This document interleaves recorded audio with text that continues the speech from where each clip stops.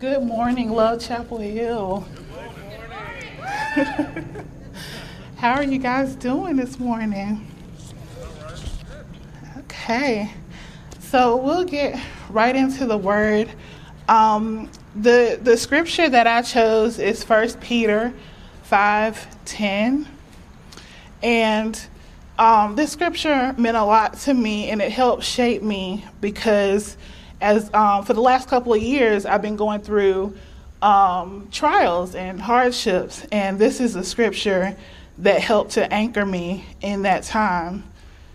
And it says, "And the God of all grace, who called you to his eternal glory in Christ, after you've suffered a little while, will himself restore you and make you strong, firm, and steadfast." And so to set the scene a little bit, the Apostle Peter, who's also known as the Apostle of Hope, saw that it was increasing hardship for the Christians at that time and the people that they witnessed to, because the emperors at the time were persecuting them for their beliefs, and some started to wonder if God had abandoned them. And so Peter wrote to encourage them and offer them hope and meaning in the midst of their suffering. It's significant that Peter chose to end with a prayer. He chose to end his instructions to the followers of Christ in prayer. So 1 Peter teaches us that God can use difficulties to strengthen us, right, in our walk with Christ. And knowing this can bring hope. So when reading 1 Peter, it helped me to discover how faith, refined by suffering, can help us to see God more clearly. I learned how to hold fast and hold firm to Jesus in difficult times. So I read the scripture again. "And the God of all grace, who called you to his eternal glory in Christ, after you suffered a little while, will himself restore you and make you firm and steadfast." So what does that mean, the God of all grace?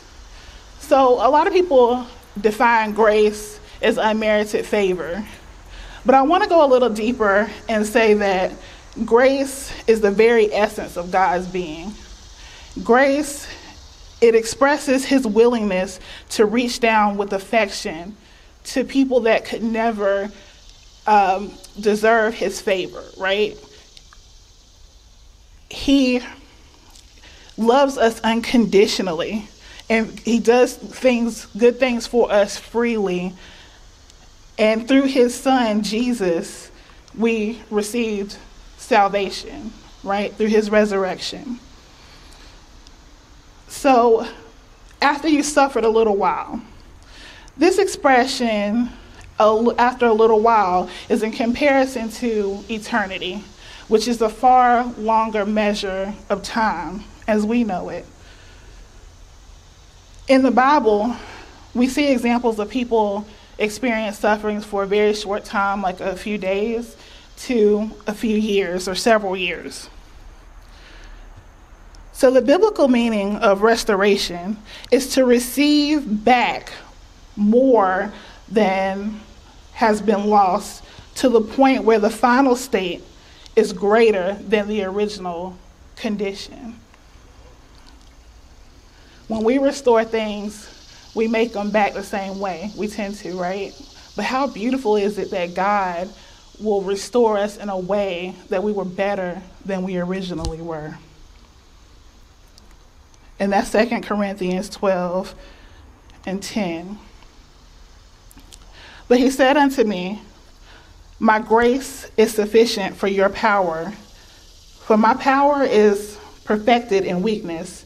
Therefore I will boast all the more gladly in my weakness, so that the power of Christ rests in me." So when it says that God will make us strong and firm, he's talking about, Paul is a great example. Paul said that in my weakness, God is our strength, right? So when you go through things, and sometimes you will hear stories that people have gone through things and you wonder how they're still standing. And it's the grace of God, it's the power of God, it's the strength of God that sustains us through those times.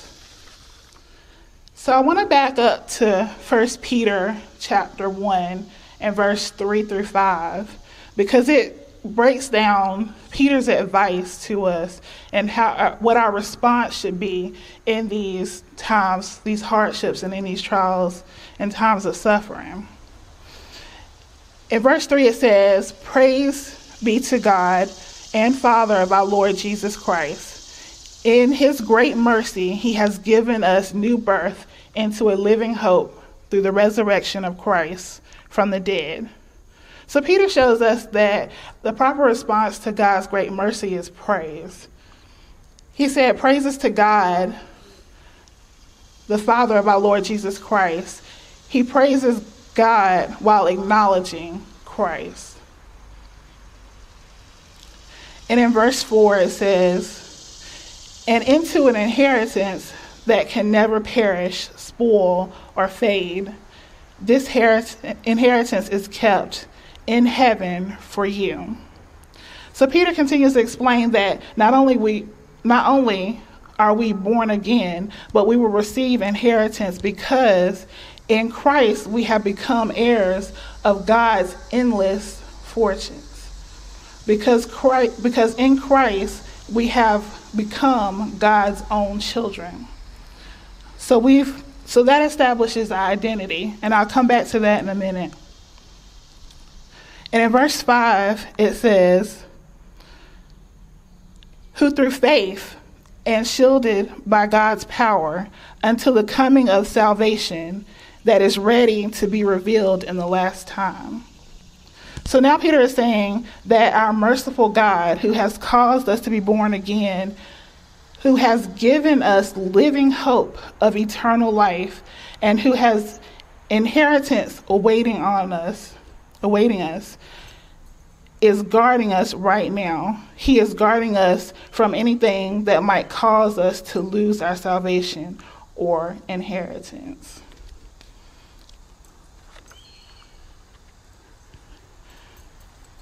And I want to reference 2 Corinthians 4:17. It says, For our light of momentary troubles are achieving us an eternal glory that far outweighs them all." And then I want to reference Romans 8:18 through 31. It says, "I consider that our present sufferings are not worth comparing with the glory that will be revealed in us." So I want to talk about Bartimaeus. He's often referred to, and it's in Mark 10, verse 46 through 52, if you're following along. Bartimaeus was referred to as blind Bartimaeus. So automatically people identified him with his affliction. But Jesus is different in that he sees us for who we are. He sees us for Elena. He sees us for Joel. He sees us for Matt. He sees us as we are. He also sees our troubles, but he sees us for who we are. So in verse 46 it says, "Jesus and his disciples went to Jericho, and as they were leaving, they were followed by a large crowd. A blind beggar by the name of Bartimaeus, son of Timaeus, was sitting beside the road. When he heard that it was Jesus from Nazareth, he shouted, 'Jesus, son of David, have pity on me.' Many people told the man to stop, but he shouted even louder, 'Son of David, have pity on me.'"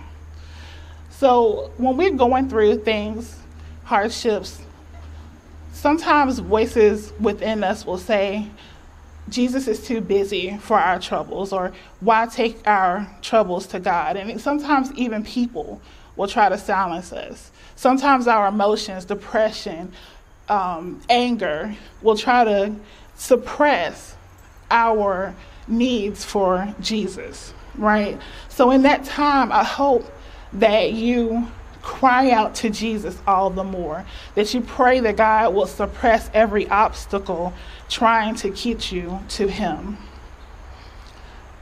They called out to the blind. So Jesus, let me back up. In verse 49, it says, Jesus stopped and said, call him over. So isn't it amazing that Jesus didn't listen to the crowd and he was able to get his voice up over the crowd? They called out to the blind man and said, don't be afraid. Come on, he is calling for you.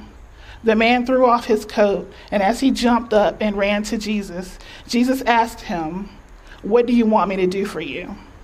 And the blind man answered, Master, I want to see. And Jesus told him, you may go, for your eyes are healed because of your faith. Right away, the man could see, and as he went down the road with Jesus. So that's a good example of when we stay steadfast and we're determined to get to Jesus. It is our faith. Jesus said it's our faith that healed us. Remember the woman with the issue of blood? She was so determined to get through the crowd. People were crowded around Jesus, and she had to fight through the crowd to get to Jesus, just to touch the hem of his garment. And he turned to her and he said, it's your faith that healed you. So again, in your struggles, it is my hope that you fight all the more, that you determine all the more, that when the noise gets loud and when the depression gets heavy and the anger gets heavy and everything seems to burden you down, I hope that you cry out to Jesus all the more. So why this scripture is so important to me? This scripture was an anchor for me. As I said, in the last couple of years have been very hard for me. That I went through betrayal, I went through heartbreak, depression, anxiety, fear, and so many other things. And so I understand a few weeks ago when Sam said, some days just living is all you have strength to do. There were times when even taking a simple breath seemed too laborious. I understand when Paul when he wrote in 2 Corinthians, we were so utterly burdened beyond our strength. Because of my storm, I had to keep my eyes on him, on Jesus, right? And so when before I went through this storm, God told me that he would deliver me. But I had to keep my focus and keep my eyes on him. And he would deliver me and everything would be well again. And it's very easy that when we're going through some things to get distracted by fear. When Peter was trying to come to Jesus on the water, he got distracted by fear. He got distracted by the waves. And so many things can distract us when we're going through hardships. But if we could keep our focus on Jesus. You ever played Follow the Leader, right? And so you have to keep your leader in sight, whoever you're following. And when we're walking with Jesus, we're following Jesus, but it's so easy to get distracted by things that people say or our own pain, and we're human. So it's okay that fear can come in, and sometimes it can feel overwhelming, but if we can keep our focus on Jesus, if we can keep Jesus in sight, and how we do that is to keep the word of God. I encourage everyone to find a scripture that you can that can anchor you when you go through some things, because It's the word of God. It's the Holy Spirit speaking continually. And it may not just be one scripture. It may be a collection of scriptures that help sustain you and keep you close to God and encourage you and give you hope in that time. But that was the one scripture that I kept on my wall, on my phone, and I woke up every morning and said and repeated it to myself and throughout the day, just to remind me that God is a God that will not leave me nor forsake me. Sometimes when we're going through things, we feel far from God. But I want to say that we're never really far from God. Psalm 34:18 says, "The Lord is close to the brokenhearted and saves those who are crushed in spirit." It is the Lord who goes before you. He will be with you. He will not leave you nor forsake you. Do not fear or be dismayed. And that's Deuteronomy 31:6-8. So 2 takeaways from my experience over the past couple of years is, one, I learned to rely completely on God for strength, for comfort, for motivation. People around me were very supportive, and you will experience sometimes where even the well-intended people, they will say things like, when Jesus went to heal a blind man, the disciples asked him, what sin did he or his parents commit? Like, what did he do to bring it on himself?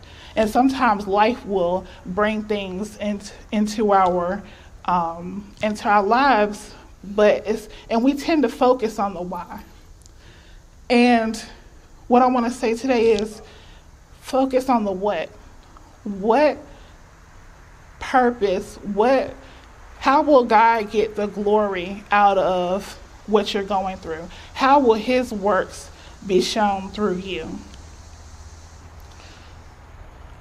So the scripture I want to reference on reliance on God is Corinthians 1:8-9. Suffering is a call to trust God, not the life-sustaining things of this world. So another thing that I learned was reward. That God would restore everything that I lost in the storm and then some. Suffering is working for us in great reward in heaven that will make up for every loss here 1,000-fold. And that's 2 Corinthians 4:17. So what does this mean for us today? I want to reference Isaiah 43:2-1. When you pass through waters, I will be with you. And when you pass through rivers, they will not sweep you over. When you walk through the fire, you will not be burned. The flames will not set you ablaze. What I want you to take away and to challenge, what word is God giving you, or what scriptures is God giving you to stand on through difficult times? How can you keep God in focus? How can you keep following Jesus despite the pain, despite the suffering, despite whatever you're going through? Who is God bringing into your life to help you get through these difficult times? Who is he removing to get through these difficult times? So while we're not currently being persecuted for our beliefs by hostile emperors, we are still pursued by the same enemy. And 1 Peter 5:8 says, "Be alert and sober mind. Your enemy, the devil, prowls around like a roaring lion, looking for someone to devour." So Peter challenges us today to let Jesus be our focus and let God be our strength. And so I want to end today, just like Peter did, with prayer. So if everyone could join me in prayer. Father God, we thank you for being a God that's able to do the exceedingly abundantly above all that we could ever ask or think. We thank you, Lord, that in the difficult times, you are always right there.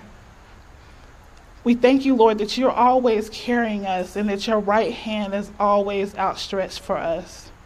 We thank you, Lord, that fear, that pain, that there's nothing that can come against us that can keep us from you. We thank you for removing every obstacle to you. We thank you, Lord God, for your life-sustaining strength. We thank you for being our strength, for being our comfort. And we thank you, Lord God, for the works that will be shown through these difficult times. We thank you that you will be glorified through our deliverance through these difficult times. In Jesus' name we pray. Amen.